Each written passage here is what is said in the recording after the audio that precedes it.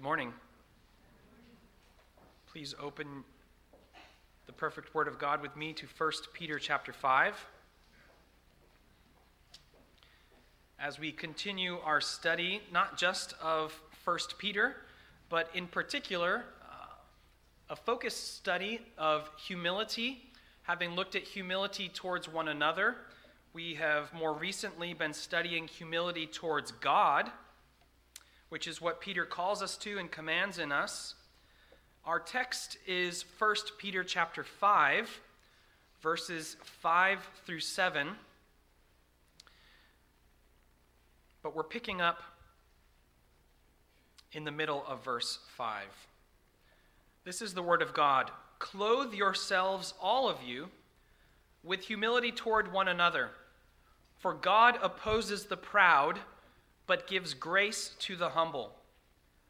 Humble yourselves, therefore, under the mighty hand of God, so that at the proper time he may exalt you, casting all your anxieties on him, because he cares for you. 2 Sundays ago, we looked particularly at God's mighty hand in afflictions, where we saw that God's mighty hand, to which Peter refers, or which Peter mentions, is talking about the afflictions that God either sends our way or he permits in our lives. And we made that important distinction that I will continue to use throughout this sermon and others between God sending some afflictions and permitting others.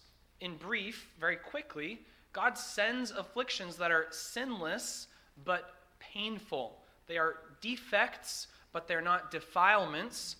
God sends those things our way, but God permits the sins of men, the sins of people, which are not just painful, but they are also wicked and evil. And God permits them not by giving permission, but by withholding his restraining grace by which men would keep themselves from doing such wicked things.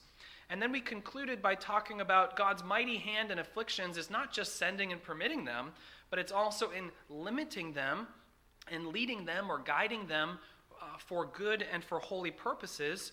And we concluded by looking at the example of our Lord and Savior Jesus Christ on the cross, where you see a great deluge and flood of affliction as well as sin. Affliction sent and sin permitted in the case of Christ in those last days and hours of his life. And yet, what was it? If you look at it, you see suffering, you see pain, but you also see triumph and victory and glory as Jesus, as God, turns what is wicked and cursed into what is beautiful and blessed. Now, we're going to pick up where we left off. And it's one thing to say that God bounds and guides all those afflictions that he sends or permits. It's another thing to say why or for what purposes. And so the title of this sermon is God's Wise Purposes in Afflictions. God's wise purposes. Remember last week or 2 weeks ago I said that there's a much larger outline that's controlling these sermons, and then they have their own subpoints. So this would in many ways be big point 2.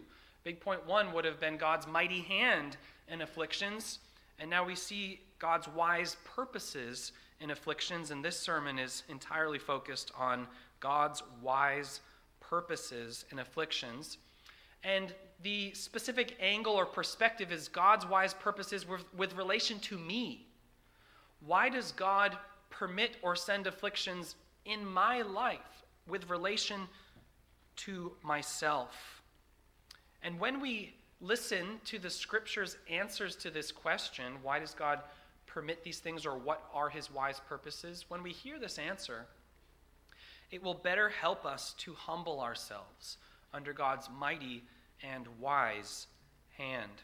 So please consider with me 7 things. 7 wise purposes of God in sending or permitting afflictions in our lives. The first, to prove sincerity or expose hypocrisy. To prove sincerity or expose hypocrisy. You may not be a sports fan, but you've probably heard of the baseball team, the New York Yankees. And you've probably heard about them because they're popular. They're wealthy, and they've won many World Series, which is baseball's championship. But you know what? It's easy to be a Yankees fan. It's easy to root for a wealthy and successful team, and there are many people who never grew up in or near New York who are nevertheless Yankees fans because it's easy to be a Yankees fan. But real loyalty comes from loving a team and rooting for it even when they come close to winning but usually lose, like the Dodgers, or rooting for a team that never wins, like the Angels. That's why we talk about fair weather fans. They show up when the sun is shining, and it's easy to sit in the seats in the stands, but then there are true fans that are there whether it's raining or whether the sun or shining. The real test of loyalty is supporting something even when it's not easy for you or pleasant for you. Now, by way of analogy, on a much higher and more important level, sometimes in our context, it's easy to be a Christian. Sometimes it's very easy. We don't suffer for it very much or very often. Maybe in your particular life and circumstances, no one puts any pressure on you. No one criticizes you. It's easy. I went to Biola University, and people talk about the Biola bubble. You live there, and everything you do is there, and everyone you know is there. Sometimes there are challenges to being a Christian at Biola, sure, but sometimes our lives are insulated. This is not a comment about Biola. It's just a comment that sometimes the way in which you live, your life is very insulated, and maybe it's easy to be a Christian. Maybe it's even pleasantly easy. Things are just going along, and it's great. Well, turn with me to Job chapter 1. Job chapter 1.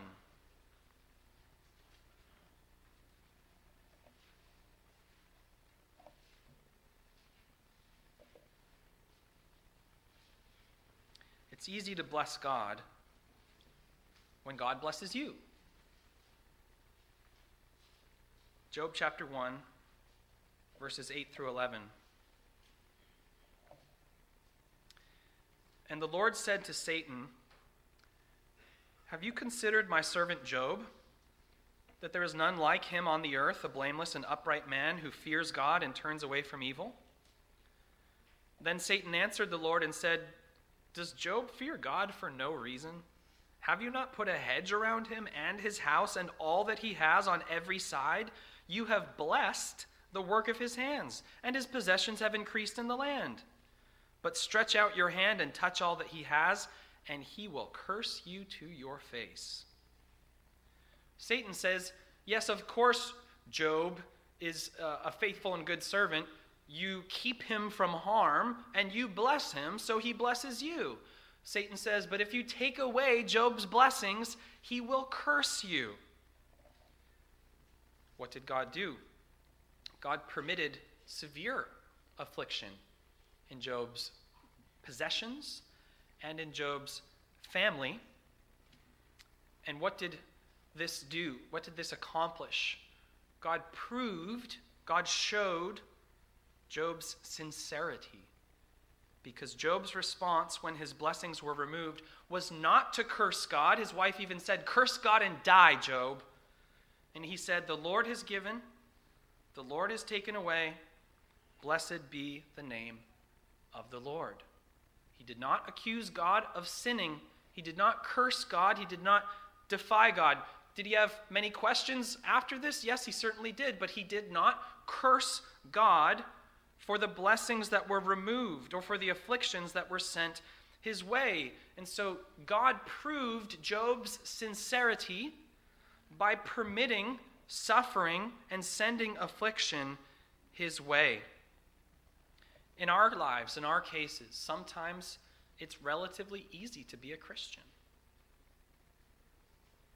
And God will send us afflictions so that we can humble ourselves under his mighty hand by showing our sincerity, showing that we do not just bless God when we're blessed, but we also bless God and we trust him. and we wait for him, even when he removes those blessings. But if God permits affliction in your life and then you curse him as a result, what has happened? He's exposed your hypocrisy. Jesus spoke the parable of the seeds that were cast on different types of ground. And if you recall in that parable, one of the seeds was cast on stony ground. And it sprouted quickly as the one who heard the gospel received it with joy, it says, at first. And then Jesus explains that seed that sprouted quickly and then died quickly, he explains it's that when persecution came, the plant withered. And Jesus said of such a one, he has no root in himself. There's no reality in the plant, no vitality, no life. He has no root in himself. That person's hypocrisy was exposed. It was exciting and it was new to be a Christian. It was easy. You were on fire. But where was the life? Where was the root? Where was the sincerity? That persecution and that affliction exposed the hypocrisy and the insincerity of such a person. And so one of the wise purposes that God has when he sends or permits affliction in our lives is to prove our sincerity or to expose our hypocrisy. And the one who is like Job and does not curse God, but rather acknowledges God's sovereignty and submits to the afflictions he sends, that person is humbling themselves under God's mighty hand. To humble ourselves under God's mighty hand, one of the things that is acknowledging or proving ourselves to be sincere. Moving forward, number 2, God's wise purpose in sending or permitting afflictions in the second place is to convict us of sin. To convict us of sin. His purpose is to lead us to say, I have sinned, or this is my fault. This summer we studied the book of Micah, and if you remember, Micah, like the other prophets, is one of the things that God is communicating to Israel through him, is that he's going to send the Assyrian armies against Israel, the northern kingdom, and then later he will send the Babylonian armies against Judah, the southern kingdom. And he's doing this because they have sinned, because they have been disobedient and wicked. And I'll read this to you. You don't need to turn there. It's just one verse. In Micah chapter 7, verse 9, Micah speaks for Israel in a way of humility. And he says, Micah 7, verse 9, I will bear the indignation of the Lord because I have sinned against him. God is sending these armies against Israel and Judah, and the prophet's response of humility is, I will bear this, I will suffer it, I will endure it, because I have sinned against God. That is a heart humbling itself under God's mighty hand, and God's afflictions leading that person to say, this thing that I am suffering is because I have sinned against God. And one of the reasons why God sends or permits afflictions in our lives is to convict us of sin, to lead us to say, I have sinned. Perhaps you may be ignoring the warnings of your heart, the warnings of the Word of God, the warnings of your friends or your family members or your fellow brothers and sisters in Christ. What is it that will wake you up and cause you to acknowledge and recognize your own sin? Sometimes it's affliction and suffering which comes about as a result of your own sin. Sometimes God's purpose is to lead us to say, it is because I have sinned against him, in the words of the prophet Micah. And when you say that, when you say it is because I have sinned against him, then you have humbled yourself under God's mighty hand. And he has led you to conviction. Now, is every affliction designed to lead us to conviction of sin? Not necessarily. Was it so in the case of Job? No. Did Job sin some sin that brought upon him the affliction of his goods and his family? No. It was to prove his sincerity. It was not to convict him of sin, although God did bring to the surface Job's weaknesses later. So we should not automatically assume that anything and everything bad that happens to me is the result of some sin in my life. That would be an oppressive way to live your life. But neither should we automatically or entirely exclude the possibility. Ask yourself, is the Lord leading me? Is the Lord convicting me of sin in this affliction? We need to examine our own hearts and our own circumstances and repent of the sins that we've committed, humbly accepting any consequences for our actions. Thirdly, related to the previous point, one of God's wise purposes is to discipline us for sin. To discipline us for sin. In the previous point, afflictions lead us to conviction. I have sinned. In other cases, it is to discipline us and to train us as a result of our sin, because of our sin. God sometimes sends or permits afflictions as a form of discipline to teach us the bitterness of sin. Turn with me, please, to Psalm 81.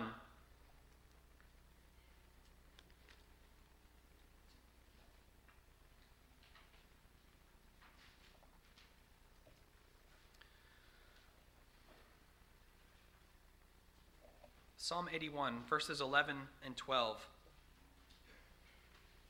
God says, speaking of Israel, "But my people did not listen to my voice. Israel would not submit to me."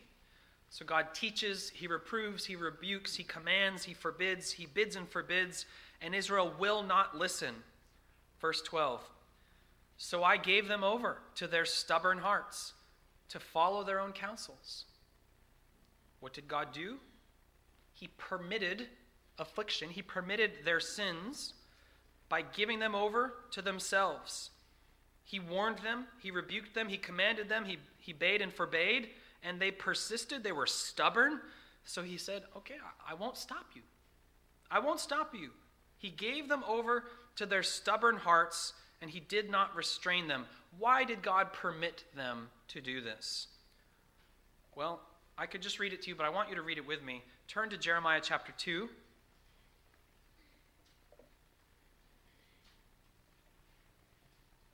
And verse 19.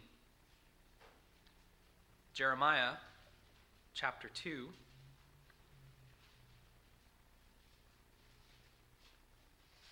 Verse 19. So the question we're asking is, why did God give them over to their own hearts? Why did he withhold his restraining grace and let Israel do what Israel wanted to do in their stubbornness? This is why. Jeremiah 2:19. "Your evil will chastise you, and your apostasy will approve you. Know and see that it is evil and bitter for you to forsake the Lord your God. The fear of me is not in you, declares the Lord God of hosts." Notice, your evil will chastise you. I'm going to permit you to walk in the way that you want to walk so that your own sins will discipline you. Your apostasy will reprove you. Your wandering will be the very means of showing you what? That it is evil and bitter to forsake the Lord your God. Sometimes God gives his people what they want, and that's a scary thing. When he permits us to sin by not restraining us because of our stubbornness and our persistence and our refusal to submit, what does it say? God opposes the proud. And so when we show ourselves proud and stubborn, one of the ways he opposes us is by saying, you want it, you got it. And then we see how evil and bitter it is. Children want to touch things, don't they? Some of those things are hot. We say, no touch, ouch, ouch, hot, hot. But they want to touch it. You know how it is. And understanding me carefully here, perhaps you let the child, in a careful environment of scientific testing, perhaps you let the child touch the thing. Not a thing that would be of severe danger to them, but why? Because the moment they do, they will learn the lesson that your words have clearly not accomplished in teaching them. You can teach with words, but you can also teach with letting them actually touch the thing they wanted to touch, despite your warnings. You said no touch. You said it's hot. You said ouch. You told them everything they need to know, but they still want to touch the thing. And so what will actually teach them? Ouch, ouch, ouch. I told you so. Or your child says, I have a project due tonight. And you say, sorry, you're going to get an F. You're going to fail. I'm not going to do it for you. You should have done this. Your teachers told you. I told you. Guess what? You're going to fail, so that you see how evil and bitter it is to procrastinate. We allow their own failures, their own poor decisions, and their own sins to be the very thing that disciplines them. And God does this to his children. God wisely disciplines us for sin to teach us the bitter lesson of walking waywardly. It's a fearful thing for God to give you over to yourself. I gave them over to their own stubborn hearts. Just last week, Hayden was preaching from the prodigal son. The prodigal son said, I want the inheritance now. I want my portion now. The father gave it to him. Okay, take it. And it was the bitterness and the disgustingness of his circumstances that he eventually ended in that reproved him, as he's eating things that pigs wouldn't even eat. It's that which teaches him the true lesson. And at times, that's the way that God deals with us. He gives us over to the stubbornness of our hearts. He gives us over to what we want, so that ultimately we learn the lesson. We must humble ourselves under his mighty hand by submitting to his discipline before it gets to that point. But God resists the proud. So if you will not submit, but you are stubborn, then what will happen? You will find life to be more and more bitter. And you need to bring yourself low because of your sin as you are brought to conviction, the previous point. And then you need to submit to the discipline, not blaming God, but being reproved by your own apostasy and your own wickedness. And the bitterness in your mouth is not from God, it's from your own deeds, is it not? But we need to understand that when God permits even our own sins, he does so with a wise and fatherly purpose of teaching us. Now again, should we automatically assume that any and every affliction is because of some sin God is disciplining me? Again, not necessarily. And it would be a burden to think that every bad thing that happens to you is a direct punishment. We just read today in Luke that a tower fell on 18 people and that Herod put to death certain persons. And Jesus says, is it because they were worse sinners? No, that's not why. There were other purposes that God had in permitting these disasters. And so also, there are people who will think if they get a cold, oh no, in what way have I sinned? It's not that. You were around someone who had a cold, and you got the virus from them. It's natural processes. That's part of also God's permission in this life. But we shouldn't automatically interpret providence as, what sin have I sinned, and how do I undo this? When God disciplines us for sin, the bitterness in your mouth is not a cold. The bitterness in your mouth is the pain and the regret and the shame of your sins and the consequences for your sin. When we talk about God's wise purposes, it doesn't mean that every single one applies to every affliction. And so we need to ask ourselves, is God disciplining me? Is God disciplining me for sin? Search your heart. And you can say, like Job or like David in some of the Psalms, Lord, I'm innocent in this matter. And so do not automatically assume, but neither should you automatically exclude this possibility. Some things are just the result of natural processes. If you're around someone who's sick, you'll get sick. Don't overthink it. But then there are many other cases where we do indeed have to face the consequences of our own sin. And it is bitter, and it is painful. And that is God having permitted us to get what we want in a fatherly way, disciplining us to teach us the lessons so that we will not repeat it. We will not touch that burning thing again. And we will not go that way again because it is bitter and it is evil and it is painful. Fourthly, number 4, to prevent us from sinning. When I was growing up, there was a small strip of woods behind our house, and there were certain places within those woods that I could not go. Not because I was not allowed, but because I was not able to go to those parts of the woods. There were thick brambles and prickly plants and bushes that grew thickly and densely in certain places and at certain times of the year. I couldn't get through them. And I would try to go through the process of cutting them down, and then my mom would say, "Why are you using my shears in the woods?" Sorry, Mom. That's like using her sewing scissors for, well, never mind. I didn't have the tools necessary to tame the woods, and so the brambles kept me out of certain places that I wanted to go. And every now and then, I would see raspberries. Raspberries grew wild in these woods, and you want them. You want to eat them, and you can get some of them, but you can't get all of them because of the thorny and spiny brambles. And I just hated them. They were a waste of space in the woods. They were a nuisance. They were a killjoy. They were good for nothing, and they were painful if you tried to deal with them. And then my clothes would get ripped, and it was just the worst. They were altogether unlovely and irksome. Sometimes God plants briar patches and brambles in your way, and you don't like it. It's prickly, and it's uncomfortable, painful, and annoying, but it may be because those raspberries are actually not raspberries. They're a poisonous fruit, and you don't know it.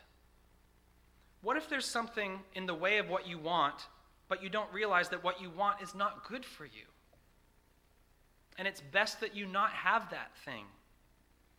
A barbed wire fence may keep you out of a particular place, but what if that's because there's a pit bull inside? Or at the zoo, there are lions and tigers and bears? Oh my. We need to understand that sometimes God sends or permits afflictions as a means of preventing us from sinning, something that's in your way. It's a prevention, an impediment. And we need to understand that God may have protected you from many temptations or pains of which you are entirely ignorant. What do we pray? Our Father who art in heaven, hallowed be thy name, and lead us not into temptation. What if God leads you not into temptation by putting an affliction in your way that keeps you from going a way you want to go or a place you want to be? And you're just focusing on the bramble. You're just focusing on the impediment. You're just focusing on the obstacle, failing to understand that there's a wiser providence and sovereignty at work here that's keeping you from something that you ought to be kept from. Don't ask God to keep you from temptation and then be upset when he does so by sending affliction. Remember Balaam's donkey and how annoyed he was by his donkey that was not staying on the path and then crushed his leg against a wall, and he was beating the donkey and saying, "Why are you doing this? Stop." And he kept hitting it in a harsh and wicked way.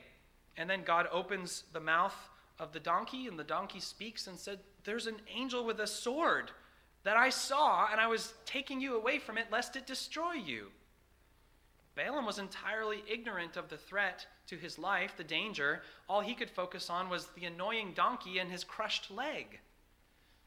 So also, brethren, at times, God is keeping us from things of which we are unaware, and we need to be humble ourselves, and thank God that he prevents us from sinning at times by affliction. And you may say, "But how can I know what I don't know?" Well, you need to be humble and trust that God has wise purposes, and say, "This may be keeping me from something that God does not want me to have in his wise wisdom and providence." Don't be surprised if God hedges your way, and then if those hedges have thorns. Humble yourself under his mighty hand by acknowledging that your afflictions have been, or may have been, a direct contribution to keeping you from sin.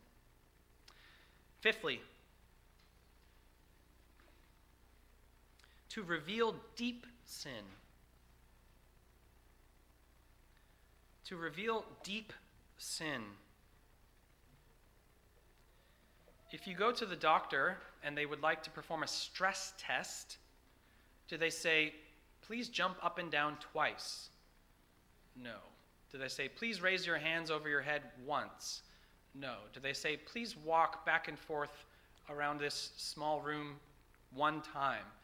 No. What do? They ask you to walk briskly or to run as fast as you can for as long as you can. They want to put your endurance to the test to stress your body. And that's when real strength is shown, that you are able to endure and persist, that your strength lasts more than a mere moment. But if you're never stressed and you're never challenged, then you would never know that your limit is so shallow. And so one of the reasons that God permits or sends afflictions in our lives is to show us how shallow our limits are, or where the depth of our sin may be. If you drive over a bridge, you have a reasonable amount of confidence that it's been designed to withstand the stresses and the weights of the normal traffic that passes over it, and hopefully the more than normal traffic that might pass over it at any given time.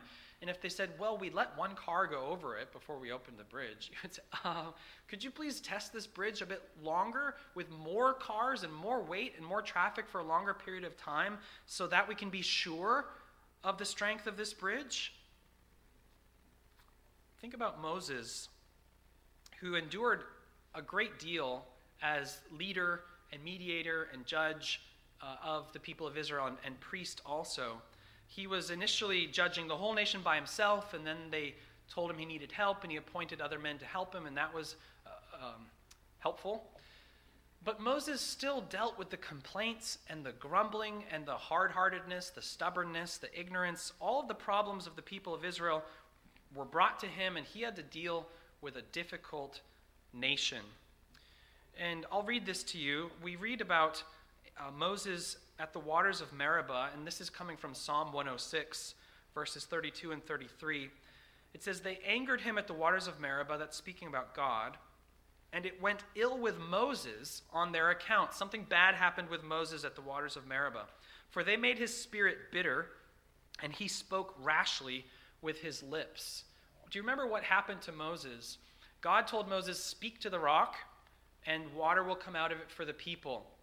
And Moses was so over it, to speak in common language, he was so done with dealing with the Israelites that instead of speaking to the rock, he was angry, he was impatient, he struck it twice, then the water came out, and as he did so, he yelled at the people. He called them names and said, this is because you're so difficult and stiff-necked and hard-hearted.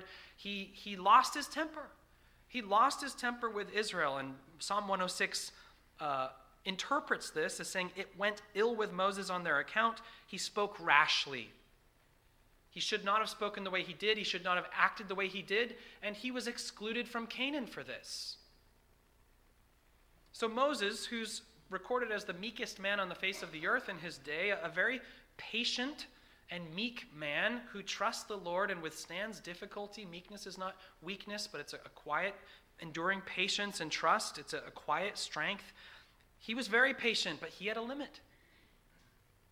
There was deep in Moses this impatience and this anger, and it took wilderness wandering and Israelite complaining and grumbling and groaning to eventually bring to the surface and fish out Moses' sin. God revealed the deep sin of Moses when his patience snapped and he yelled at the people and disobeyed God by striking the rock to which God had told him to speak. It was under prolonged pressure and affliction that Moses' sin was exposed.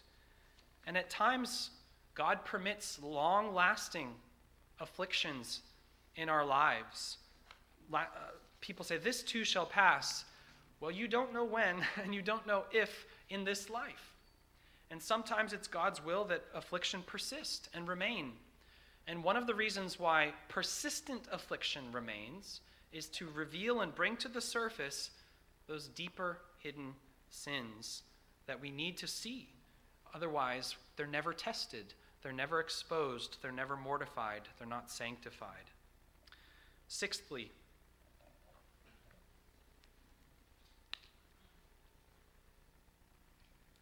to move us to diligence and obedience. One of God's wise purposes in sending or permitting afflictions is to move us to diligence and obedience. We've just said that afflictions often show our true colors. They show us the reality of our hearts.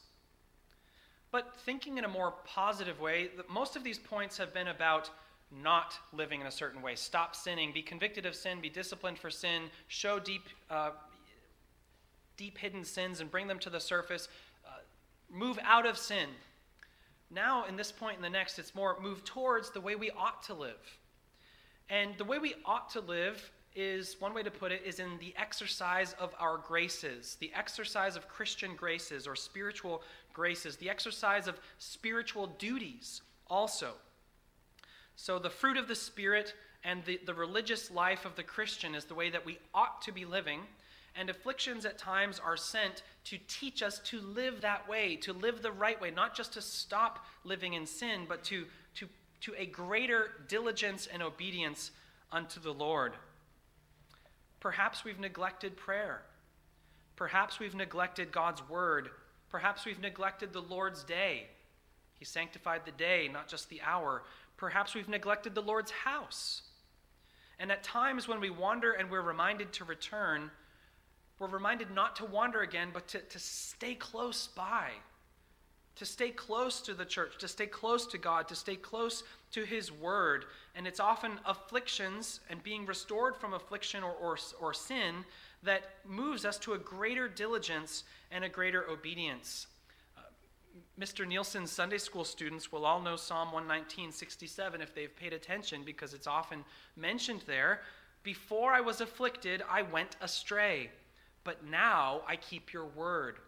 Do you hear that? Before I was afflicted, I went astray, but now I keep your word. There's a now. I live this way. I live obediently and more carefully because I was afflicted and humbled. Now, how does this connect to afflictions more particularly? Well, it's in this way that when you lift something heavy or perform a physical exercise that you don't ordinarily perform, what happens? You pull a muscle, because that muscle is not accustomed to being used often or in that way or to that degree. And so also certain spiritual graces, certain fruits of the Spirit are not often challenged or exercised, and so you may be negligent in obedience and diligence in certain graces and duties simply because they're not, again, as I said, they're not challenged. What I mean is this: what about Christian courage? Do you have the virtue and the grace of being courageous for Christ? You may say that you are, but if it's never tested, then you don't really know. And so God may permit an affliction in your life of someone who's aggressive and hostile towards you to teach you to be courageous, to teach you to be bold and confident in your faith. Perhaps you think you're patient because there's nothing that's really testing your patience. It's like someone who says, yeah, we have a peaceful marriage, but the peace isn't really from victory, it's from a ceasefire. We're just not fighting right now. There's a peace that says we love each other and we talk to each other, and then there's a peace that's, well, we're just not fighting at the moment. You see, you may think that it appears as peace, but it's not peace. It may appear as courage, or you may think you're courageous, but you're not. You may think you're patient, but you're not. And afflictions oftentimes move us to a greater diligence and obedience by challenging us to exercise Christian graces and duties in which we've been negligent or which are not often tested. We need to remember, as the scriptures say, the Lord takes pleasure in those who fear him, and those who hope in his steadfast love.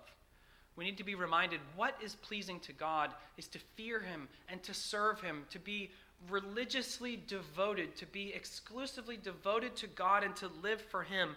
This is what I need to do, and afflictions often remind us that. I need to be more diligent, more obedient, draw closer to God, and not stray from him again. What pleases him is bearing fruit. What pleases him is being like his Son. What pleases him is doing the things that he has commanded me to do. And some afflictions are designed to teach you and remind you of precisely that. Stay close to God. Stay close to the church. Stay close to the brethren. Stay on the middle of the path, the narrow path. And if an affliction moves you to greater obedience and diligence, then you are humbling yourself under God's mighty hand. Seventhly and lastly,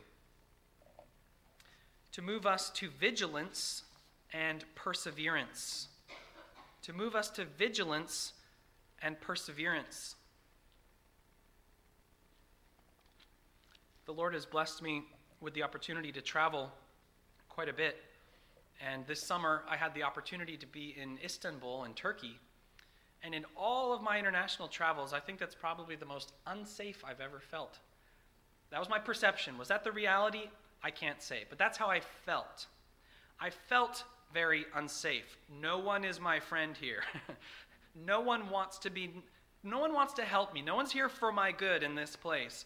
Everyone wants to try to take advantage of me. Not necessarily to hurt me or harm me or rob me or something, but I didn't feel that others were concerned for my well-being and my safety, but rather I was there as a possible object of profit or benefit for them at my expense, fairly or unfairly. Was that a fair judgment of them? I can't say. Bear with me for saying that. That's just how I felt.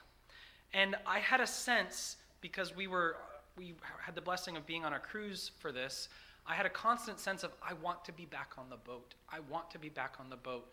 I'm glad I got to visit this place, but I'd rather see it from the ship. I want to be back on the boat. Sometimes afflictions are sent to wean us from this world, to make us more vigilant, more awake, more aware, and to encourage us to keep going. Don't stop here. This is not your home. We need to have that mindset, I can't stay here. I must keep going. There's no rest here. As Christians, as Peter's been teaching us throughout his entire letter, we need to have a pilgrim mindset, an exile mindset. As many have said, we are in the world but not of the world. And yes, we do make a home here, and yes, we do have a home country here, but it is not our true home or our lasting country. And at times we get too comfortable in this foreign country. And we begin to adopt its way of thinking and its way of living. As we've said before, our Christian confrontation in our culture is not so much persecution as it is seduction. To be comfortable and sleepy. To be at home and happy in this culture and its way of living, its way of thinking, its way of acting. And at times afflictions are sent to wake us up to this. To be more vigilant and aware and awake and alert. To say, this is all going to burn. This will all be reduced to nothing. What has Peter just said? The end of all things is at hand. The end of all things is at hand. If we're afflicted and it makes us more watchful, more careful in persevering, I must keep going. I must keep going. I can't stop here. Then we are humbling ourselves under God's mighty hand. But if we say, no, I want to be comfortable here. No, I want all the pleasures in this life, then we're resisting. We're not humbling ourselves. And I want to conclude in this point by saying that when we do this, when we persevere to that home country as pilgrims and exiles, we need to do so, and we ought to do so, understanding that we're following Jesus Christ. We're following our Lord and our love and our liege. That's what he did. He endured affliction. He endured suffering. Why? So that he would enter into glory for us. And that's how Peter began this epistle, that we've been born again unto a living hope, that there's a perfect, unfading, incorruptible inheritance that's waiting for us because Jesus suffered and then entered into glory. He's already won it for us. He's already completed it for us. He's already gone ahead of us. And so when we say be vigilant and persevering, it's not the fatalism of it's all going to burn, so just keep going to the end. No, this is nothing. There's something so much better. And it's guaranteed for us. It's reserved for us. It's preserved for us. And we for it. So keep going. Not keep going, and then nothing. But press on to glory. Press on to the glory won by Jesus Christ. And if the Lord takes away wealth or health here and now, then it may be to make us all the more vigilant and persevering to say, there's nothing for me here. It's all waiting for me ahead. This is not my home. Jesus had no home here. He had no earthly glory here. He had no health. He had no wealth. And what motivates us to a greater perseverance? It's not just the command itself. It's seeing Jesus. It's the example of Jesus, knowing he has already accomplished it. And if it was good for him, it's good for me. The servant is not greater than the master. So our perseverance and vigilance is not fatalism, it's faith. It's not well, that's the end, but there's the end. I see it. It's not defeat, it's destiny. We watch with hope. And what makes us watchful? At times, it's afflictions. First derision, then renown. First the cross, then the crown. Brothers and sisters, we need to trust not only that God's hand is mighty, but that God's hand is also wise. And these 7 purposes are some of God's wise purposes in permitting or sending afflictions in our lives as we press on after Jesus, looking to him and waiting for him and following him. Let's pray.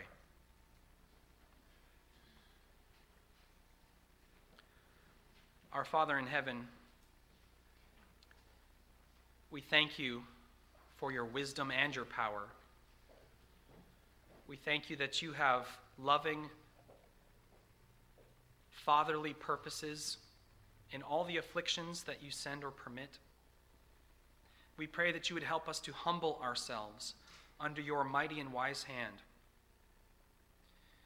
to be convicted of sin, to learn the bitterness of sin, to show deep, hidden sin, to bring glory to your name, to move us to greater diligence and vigilance. We pray that you would help us not to grumble or groan, but to show our sincerity. Help us not to curse you, but to bless you at all times, knowing that there is an incorruptible glory that awaits us because Jesus awaits us. And we ask you to do this in Jesus' name.